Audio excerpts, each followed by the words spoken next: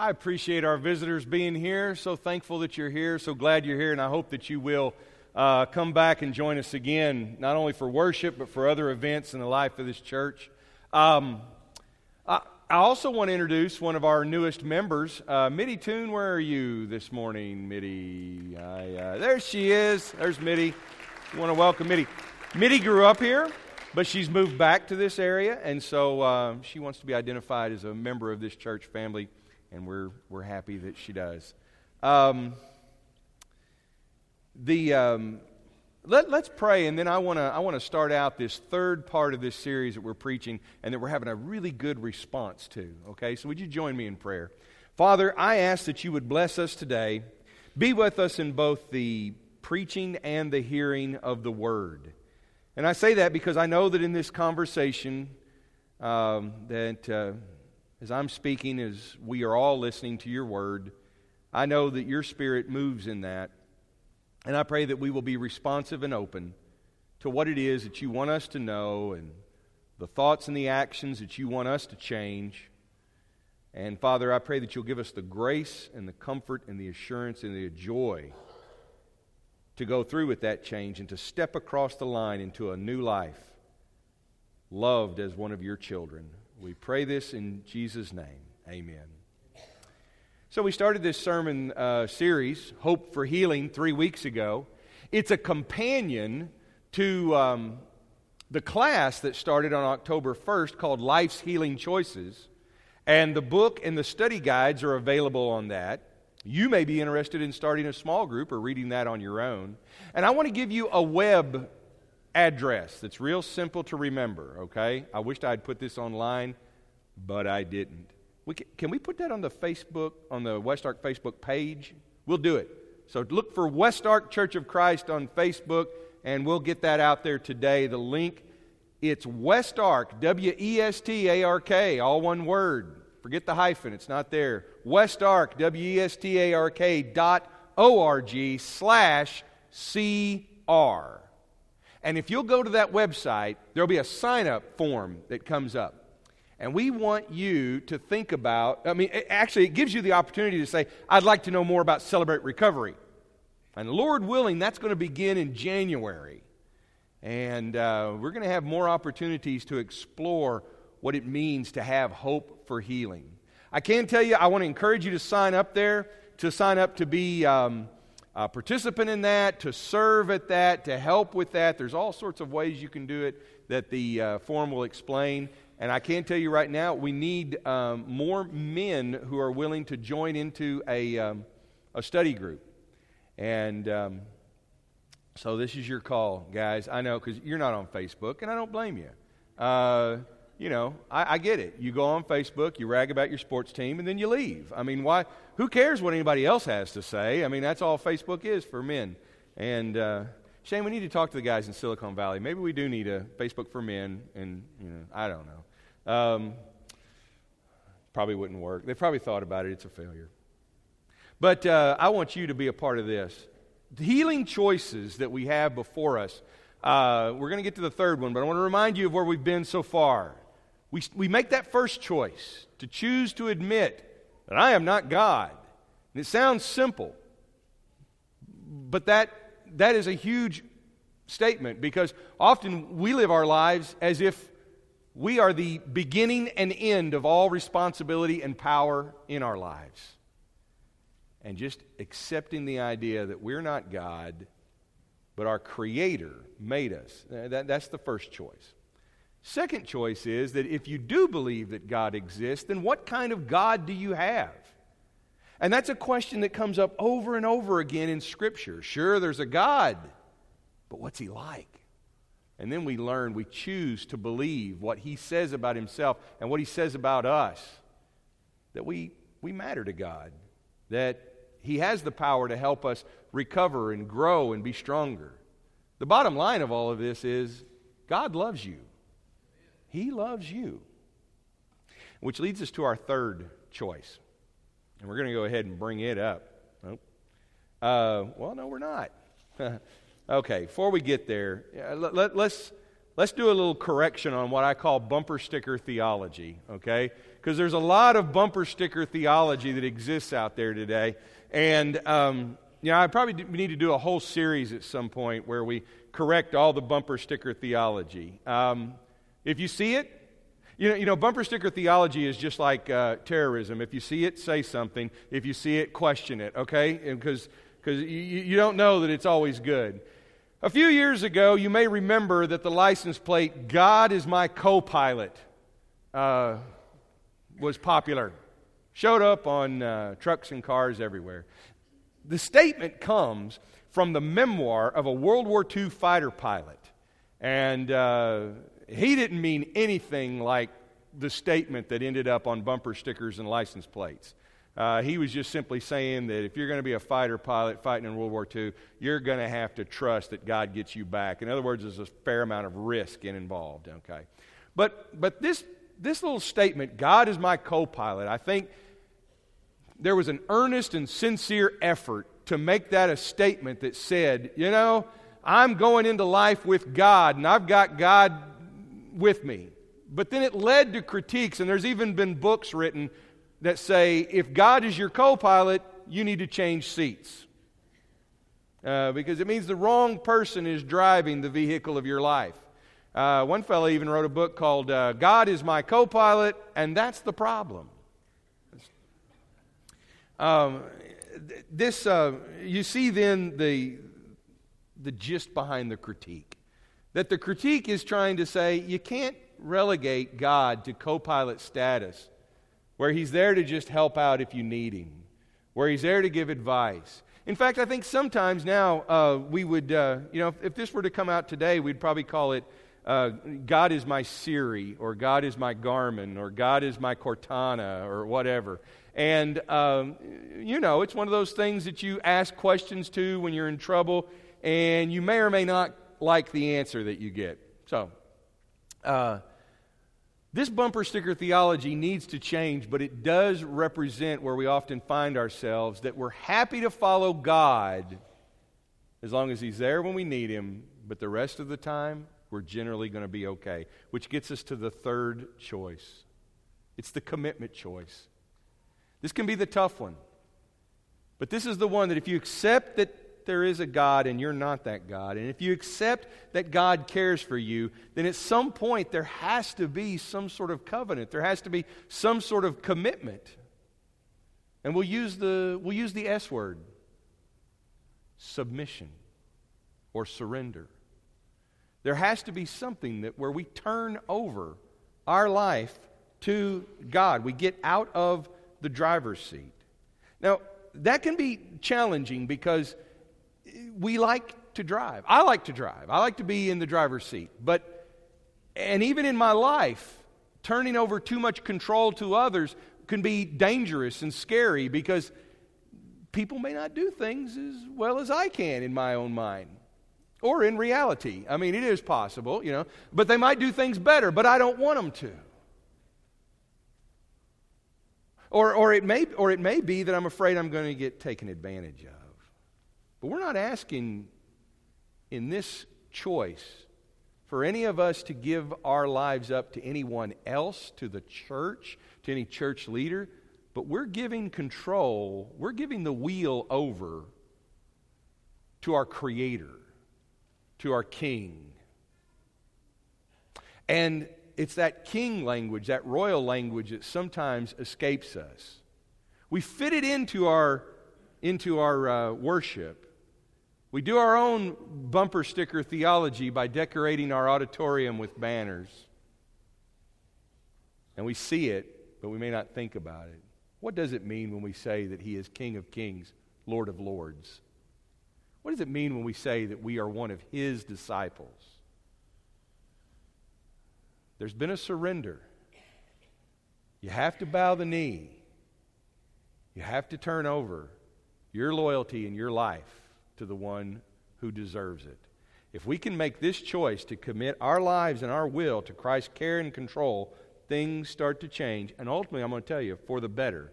But getting there can be challenging. But I want you to see that the surrender choice, it doesn't create more problems. In fact, the promise is that it's going to alleviate burdens. What you see on the screen are the words of Jesus. This is what Jesus says. It's been recorded in Matthew chapter 11. Jesus says to us, "Come to me, all of you who are weary and overburdened. I'll give you rest. Put on my yoke. Learn from me. For I am gentle, humble in heart, and you'll find rest for your souls. For my yoke is easy and my burden is light." Now that verse probably speaks to us. Have you ever felt weary and overburdened? I know you have. I've talked to many of you, and I'm not talking about deep talks or thoughts about anything. It's just, how you doing today? It's one of those days. Weary and overburdened. I get it. Yeah. How are you doing? Just tired, weary, and overburdened. I get it. I say it too. We're looking for rest. The greatest thing right now, for some of us, the biggest goal of the day is to go home this afternoon and take a nap. Yeah. And I'm not putting that down. We need it because we're weary, we're overburdened. And it may be a physical tired, or it may be a mental and emotional tired. And here's Jesus who says, well then, come to me. I'll give you more than a nap. In fact, what I'll do is, I'll change the nature of your burden. I'll change the nature of the cart that you've been tugging around. No more of this business of trying to pull a cart that has square wheels and doesn't work. No. My burden's easy. My burden's light. Come to me. I'll give you rest for your soul. There's the promise of Jesus. You've been invited. That word is spoken to you. Somebody else say, well, in context, who is he speaking it to? I get that. But in context, it's also being shared with us by Matthew. There is a continuing invitation here.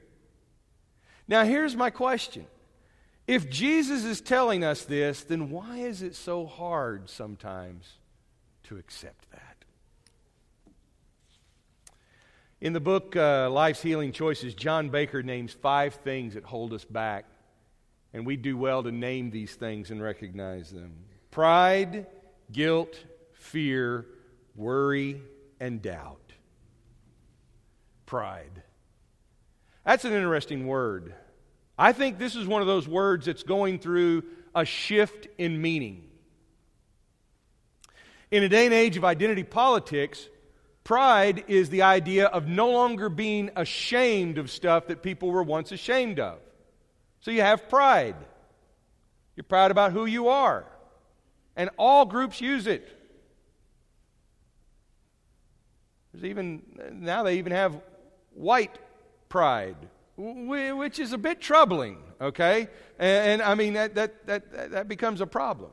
But I want to go back to a meaning of the word where pride has to do with a certain amount of dignity and a certain amount of saving face from others. I want you to think back about small cultures and small communities or places where how you're seen in that environment matters. You have a certain amount of pride that you have to preserve. It's almost like a type of social capital that if you don't preserve it and don't maintain it, then you're going to end up socially bankrupt. And so if you ever feel like you're the person that has to be the smartest person in the room, that's pride. If you ever feel like you're the person who has to say, hey, listen, I'm not judging others, but no, I don't really suffer from those problems. I've got my life together. That's pride. If we have to be that person that proves that we're the strongest person and that others ought to listen to us, that's pride. And so what you'll see with pride is you will see a denial of any weakness. We may talk about it to one or two individuals. We may admit it. We may try to prove to everybody that we don't ever cry. I don't care what Toy Story movie you take me to. I don't cry. I'm not weak like that. Pride also has to do with self-realization that the whole goal in life is for us to become the greatest and best person that we can be, and we even write that off as somehow improving society. I'm not talking about being at our best. I'm talking about being the best. What this leads to is a kind of do-it-yourself salvation, a gospel of me, a gospel of independence that says that God has really thrown us a big tool chest. He's given us all the opportunities. It's kind of like God is Jeff Probst, and He's put us on the island, and He says, here you go, here's all your tools, now survive, and I'll reward the survivor. But that kind of theology has been around for a long, long time. Pride keeps us from admitting that we even have a burden. It prevents us from stepping across the line and saying, Jesus, I'm trading in this burden, which I've had trouble admitting that I have because of my pride, and I want your easier burden. I want your easier yoke. I'll take it. Or it might be that if you're thinking, I don't know, I don't feel any of that, well, maybe it's guilt. Sometimes we get ashamed of asking others for help, but we're definitely ashamed of asking God for help. Because we get this idea, and maybe this is from our bumper sticker theology world, that what we've got to do with God is we've got to go before God and prove to Him that we did do well with all the opportunities He gave us. Look here, God, I didn't mess up anything. We all want to be the 5-talent servant. God, you gave me 5 talents. I came back with 10. Oh, you're great. You even get the ones from the losers. Ha ha! Thank you, Lord.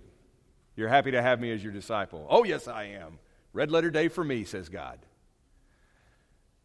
And so we're afraid to ask for help because we're embarrassed. We've let Him down.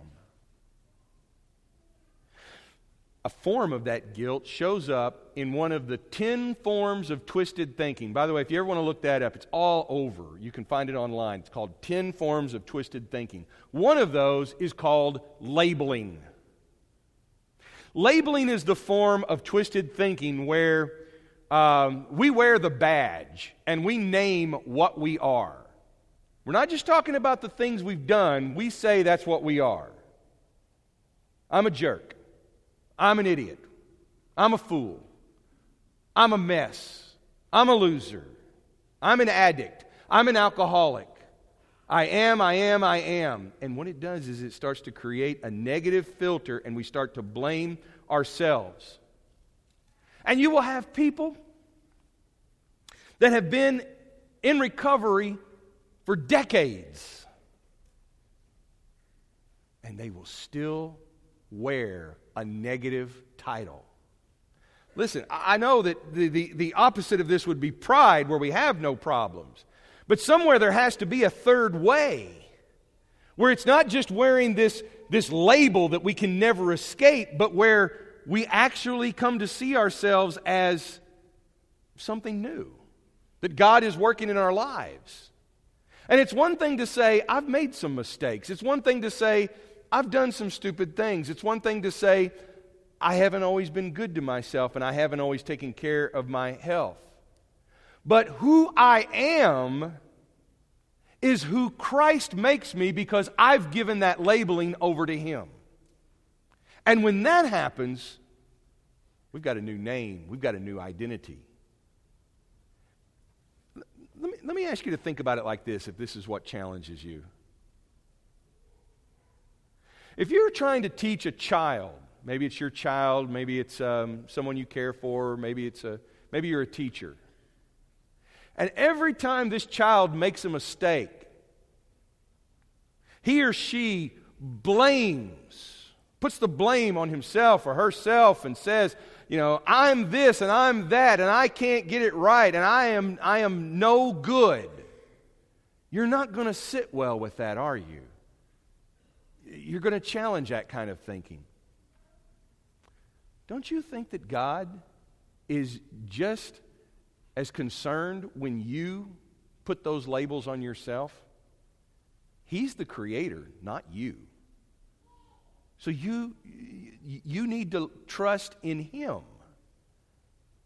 to give you your name and to tell you who you are. And remember, our second choice is God cares for us. When we start talking about God, all of this can lead to fear. Because it puts us in a situation where we're not always used to relating to God every day. Or it may just simply be the idea of stepping across the line. Stepping across the line can be a big decision. And we don't always know what's on the other side. And sometimes our own pain, our hurt, the difficult situation we're in, it may not be comfortable, we may not like it, but it's more certain than what's on the other side of the line. Maybe we're afraid of giving up control. I mean, what do we give up? It could be petty. It's like, I don't want to give up my time. I don't want to give up my life. I like to be in control. Okay. But admitting that is a start. It might be that we're afraid of failure. If I fail, then it'll all be for nothing. I've made this decision, but if I fail, I'll still mess up. And maybe one of the things we have in mind there is a confused idea about who God is and how He works in our life, or it may be that we're confusing salvation strictly. Okay, I'm going to use some big words here, okay? It's got a few syllables, but don't worry. We're going to get through this. It may be that we're focusing completely on justification and not sanctification. What's the difference? Okay, let me put it like this.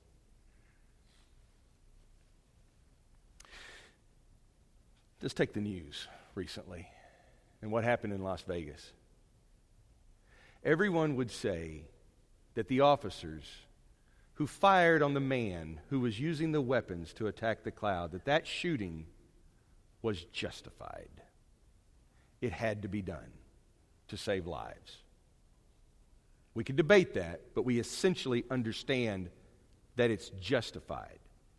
At the same time, I think we would all say it's not good. It's unfortunate that had to be done because of what else was happening, and the whole thing participates in a world of brokenness and evil.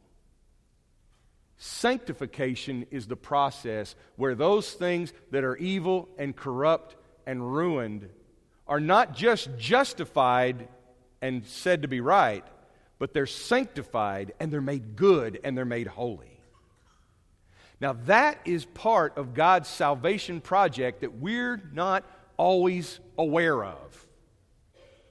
So if you think that crossing the line and committing your life to Jesus is simply a matter of saying, hey God, I need you to change my marker from the condemned category to the saved category, and then I won't bother you anymore and I'll get on with my life. That's justification, and God's got a lot more on the other side of the line than that. He's saying, I don't want to just change your status or, reactivate your insurance policy. What I want to do is take a whole look at your burden that you're carrying around and all the yoke that you've been wearing and how it's hurting you and damaging you, and I want to refit all of that. I want to sanctify you, says God.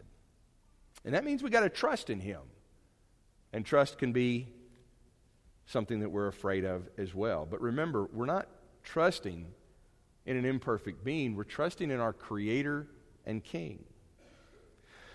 Well, I've already given you 3 of these, and all of this might be, activating your brain and your heart so much that you're anxious and you're worried and you're saying, what if I don't get it right? What if I don't understand what he was saying? What if I am too fearful? What if I am too guilty? What if I am too proud? And that's where worry comes in and it holds us up. And we start borrowing trouble. I like that term, borrowing trouble. Because when you borrow trouble, you have to do something with it. Have you ever borrowed something from somebody and you've kept it around your house for years? and it sits like on your, on a coffee table or in your garage or something. It's like, oh yeah, I got to take that back to somebody. Maybe you've borrowed something to somebody and they've kept it for years. There kind of comes a point, a statute of limitations, where we say, just keep it. I don't want it back. And that's what happens to borrowed trouble. We start to own it. We didn't really own it. We didn't really buy it, but we've borrowed it and it becomes ours. That might work with power tools and lawnmowers. Might even work out to your advantage, but it doesn't work with trouble. Because we start borrowing trouble that never belonged to us and may not even be real. And that's a shame. Because that sort of borrowing trouble about committing our life to Jesus can cause us to halt and hold back in making this good, healing choice and decision. We stall out waiting for the perfect scenario. Well, everything's got to be just right, and then I can choose for Jesus. Because if it's not, then, I'll do it wrong, and I'll have to redo it. And so you end up with people getting baptized 5, 6, 7, 8, 9, 10 times.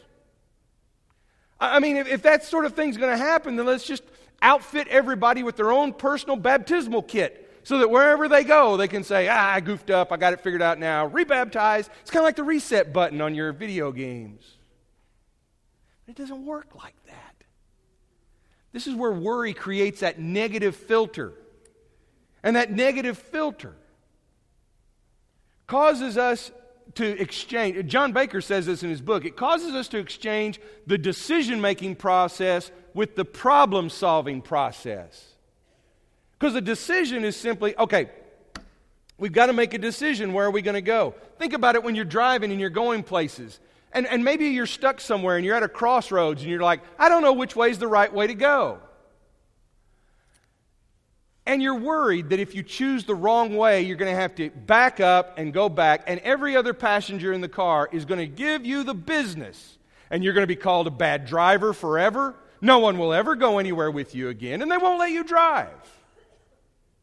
But I can guarantee you what will happen if you sit there in your car at the crossroads without making a decision. Nothing.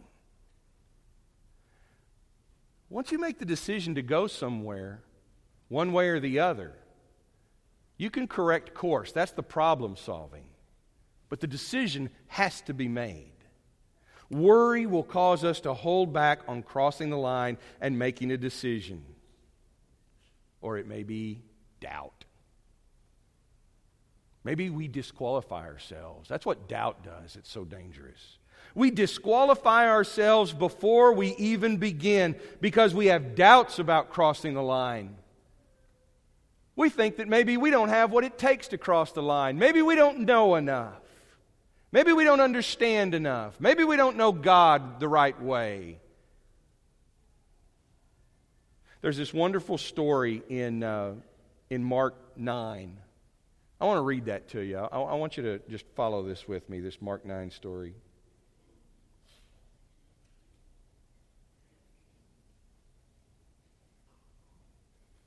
At the foot of the mountain, they, being Jesus and Peter and John, found a great crowd surrounding the other disciples, as some teachers of the religious law were arguing with them. The crowd watched Jesus in awe as he came toward them, and they ran to greet him. "What's all this arguing about?" he asked. One of the men spoke up and said, "Teacher, I brought my son for you to heal him. Now he can't speak because he's possessed by an evil spirit, and that won't even let him talk. And whenever this evil spirit seizes him, it throws him violently to the ground, and it makes him foam at the mouth and grind his teeth and become rigid. So I asked your disciples to cast out the evil spirit, but they couldn't do it." Jesus said to them, "You faithless people, how long must I be with you until you believe? How long must I put up with you? Bring the boy to me." So they brought the boy. But when the evil spirit saw Jesus, it threw the child into a violent convulsion, and he fell to the ground, writhing and foaming at the mouth. "How long has this been happening?" Jesus asked the boy's father. He replied, "Since he was very small, the evil spirit often makes him fall into the fire or into the water, trying to kill him. Have mercy on us and help us. Do something if you can." Pause. I want you to think about what's going on. Here's a desperate parent who's got this child. that something is happening that he can't even understand fully. But he knows this much: it's going to cause that child to either be harmed or possibly even kill him. And he's willing to do everything. And like we often do, he has come to people for help, and they're sitting around having a Bible study about it. Oh, I don't know, can you heal this kind? I don't know. Well, how long has this been happening? What's going on here? What do we really need to do? I mean, the teachers of the law have showed up. The disciples have showed up. Meanwhile, the evil spirit just keeps doing its work, which causes Jesus to enter into the scene and marvel at their lack of faith. Now, we tend to equate faith with knowledge, status. In fact, we tend to equate faith with the same sort of things that have to do with pride, our ability to know, our ability to have status, or guilt, our ability to avoid what's wrong and not be guilty, or with our ability not to worry and to have it all together, or with our ability to be in control and so we're not afraid. And here, Jesus is telling them that they don't have faith. Remember, these are his disciples on the one hand, and on the other hand, the teachers of the law. You don't excel greater than that. These are the top-notch experts and leaders, but he tells them, you don't have faith. And then when this desperate father says, just help me if you can. One day I'm going to figure out what the tone of Jesus' statement is. What do you mean if I can? I wonder, is Jesus offended? Is it, what do you mean if I can? Or is Jesus saying, is he being gentle and saying, well, what do you mean by if I can? Is he trying to understand? Oh, we like that because we think Jesus isn't never supposed to get aggravated. But what is he trying to say? It doesn't really matter because what happens next is what's great.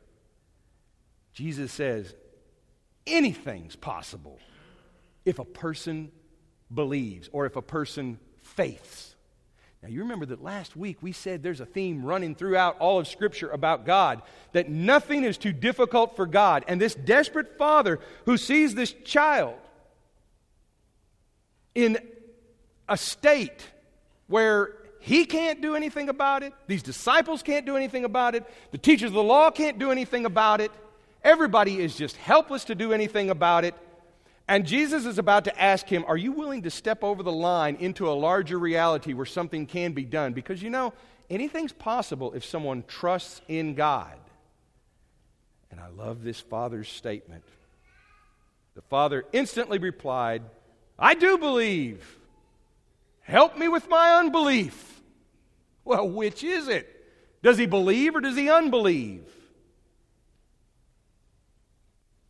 It's not belief in terms of an assent to facts. It's faith. It's trust. You know that parable where Jesus says, if you have faith of a mustard seed, how much does mustard seed faith weigh? Have you ever heard of anybody having more than mustard seed faith? How do you quantify faith?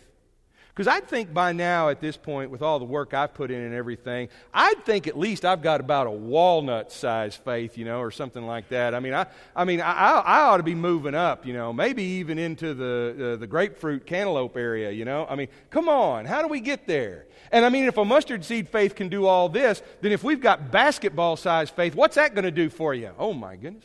How about elephant-sized faith, mountain-sized faith? You'd be God yourself. It's ridiculous, isn't it, the whole thing? The point of the parable is you don't quantify faith because faith is trust in a power that's greater. It's not about our ability. It's a wonderful little image. Mustard seed's faith will do it. Really, that's all it takes? Yeah, it's all it takes because it either is or it isn't. You trust or you don't. And that's why you cross the line. Quantity is not the issue. I want to show you how this comes into this decision-making process, and then we're done. Romans 6. Paul is talking to people that he hasn't even met yet in the real world. Not all of them. And when he's talking, you can see that Paul is thinking about the time that he had to cross the line, where he had to get past fear and worry and doubt and pride and even guilt. And he says to them, what do we do? Do we keep on sinning so that God can keep on forgiving? Well, I should hope not. If we've left the country where sin is sovereign, how can we still live in our old house there? Or didn't you realize we packed up and left there for good? That's what happened in baptism. When we went under the water, we left the old country of sin behind. And when we came up out of the water, we entered into the new country of grace. A new life in a new land. That's Peterson's translation, The Message, but I think it brings to light something we've overlooked about what is going on in baptism. That baptism is a crossing. That baptism is stepping over the line. Baptism in Romans 6, Paul will describe it in terms of death. It's a separation from one life. It's birth. It's a renewal into a new life. It's a new name. It's a new creation. It's just like God in Genesis hovering over the waters, recreating again. This is the crossing of the line. And when we do that, you can't go back to what was, but you open yourself up to the new reality. So today I want you to think about that third choice. Who do you commit your life to? Who is in control? Who's piloting you? If there is a God that is not you, if there is a God that cares about you, if you've already made those choices, then can you not also make the choice that Christ can be your king, that you can submit to Him? He's inviting you to get rid of the burdens and the weariness. So what holds you back? As we sing this song, one of the things we do is we have shepherds that'll be up here. And they're just here to pray with you if you need to pray with them, because maybe you have been holding back.